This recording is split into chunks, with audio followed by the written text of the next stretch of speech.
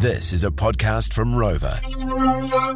Good morning and welcome into part two of Rex Rural Exchange. Heard, of course, Today FM across the country and on podcast. You can listen back anytime you like.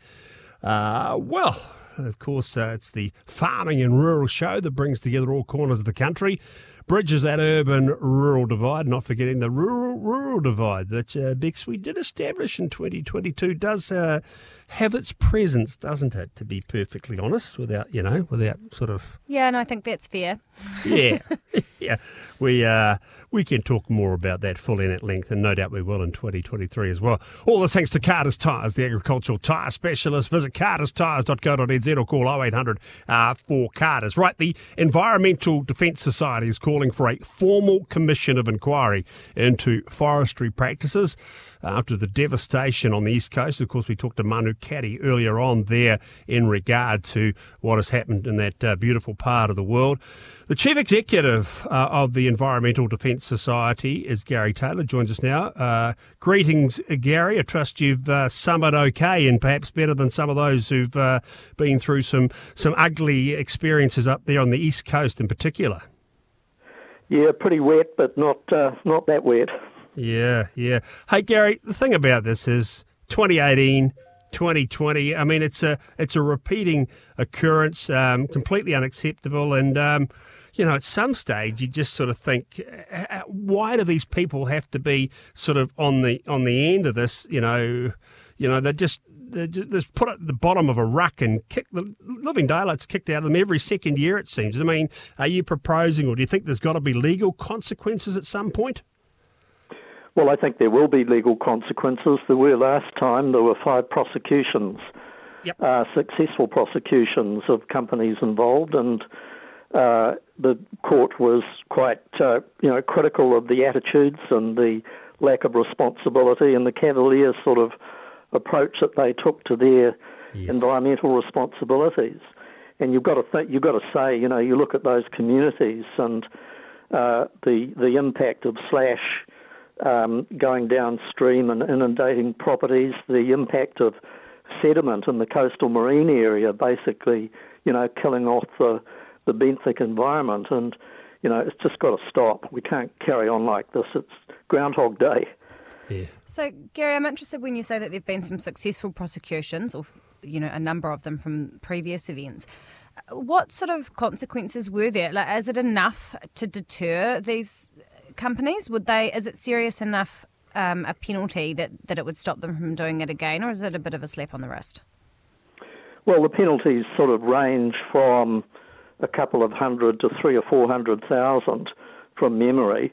So it's not an insubstantial amount of money by normal people's standards. But, you could, if you wanted to take a cynical view, you'd say that it's just the cost of doing business for them, and they, write it into their balance sheet and carry on.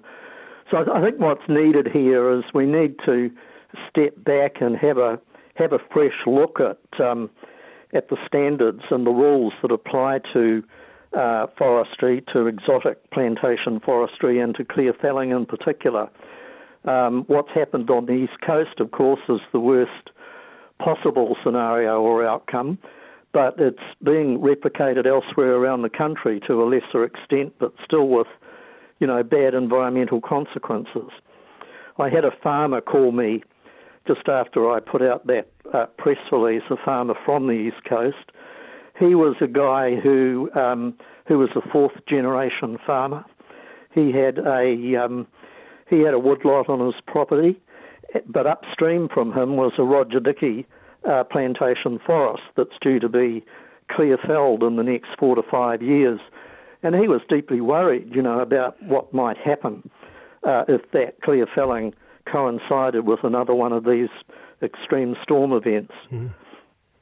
Yeah, well, you would be if you were sitting below it, wouldn't you?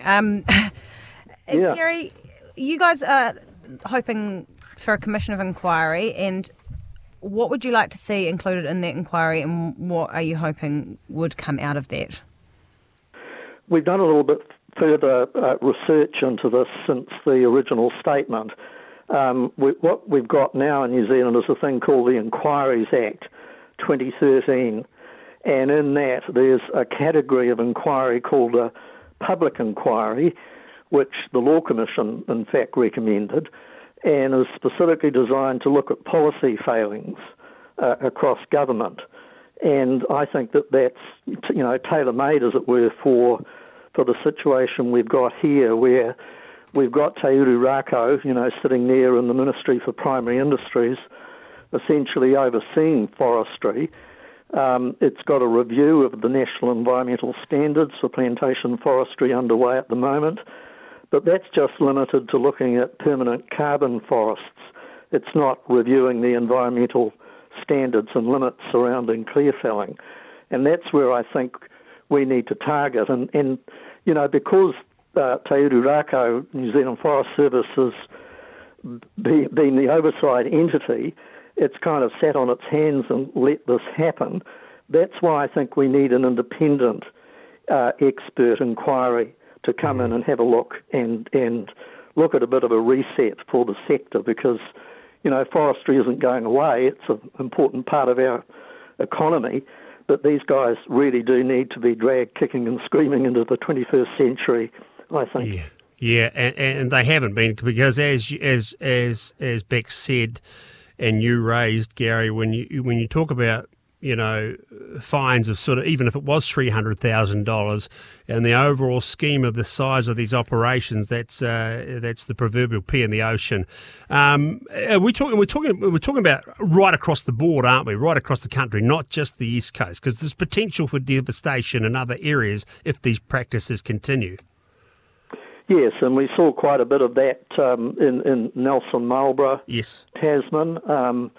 We're in fact looking at some legal proceedings relating to permitted activity status for clear felling in Marlborough at the moment. We think that, we think that the National Environmental Standard is ultra vires, the RMA, and needs to be fixed. But that's a sort of a narrow legal point, I suppose.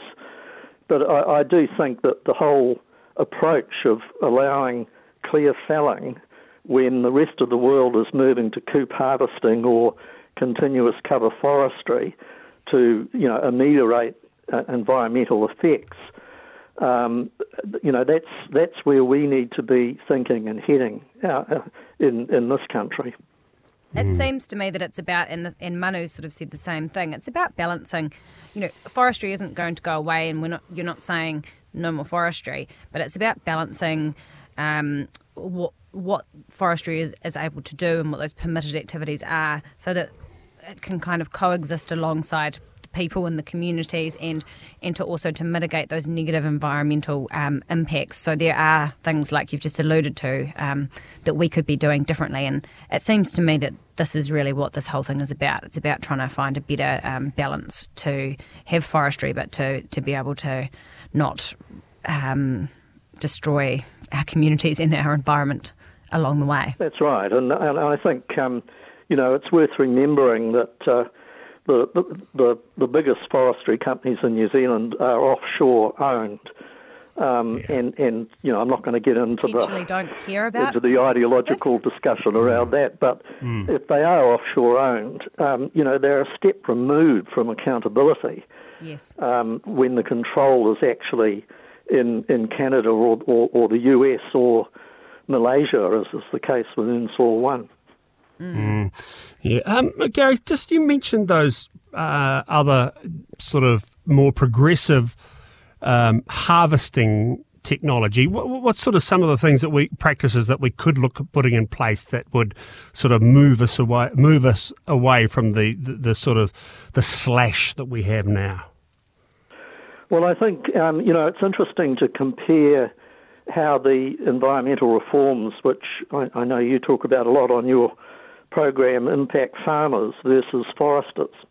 Farmers are going to be required to prepare farm environment plans in the near future that will show how they're going to mitigate environmental effects from the farming operation. There doesn't seem to be any such obligation on foresters, and I think that would be a good place to start. A mandatory forest environment plan that sets out how the forest is going to be, or where it's going to be planted, assesses whether that's a suitable place for planting, a plantation forest, and then looks at how it's going to be managed through its various life cycles and, the successive harvesting methods. I mean, some years ago now, I did a little forestry sort of study tour in Europe and looked at operations in Finland where, continuous cover forestry is the norm and has been for decades.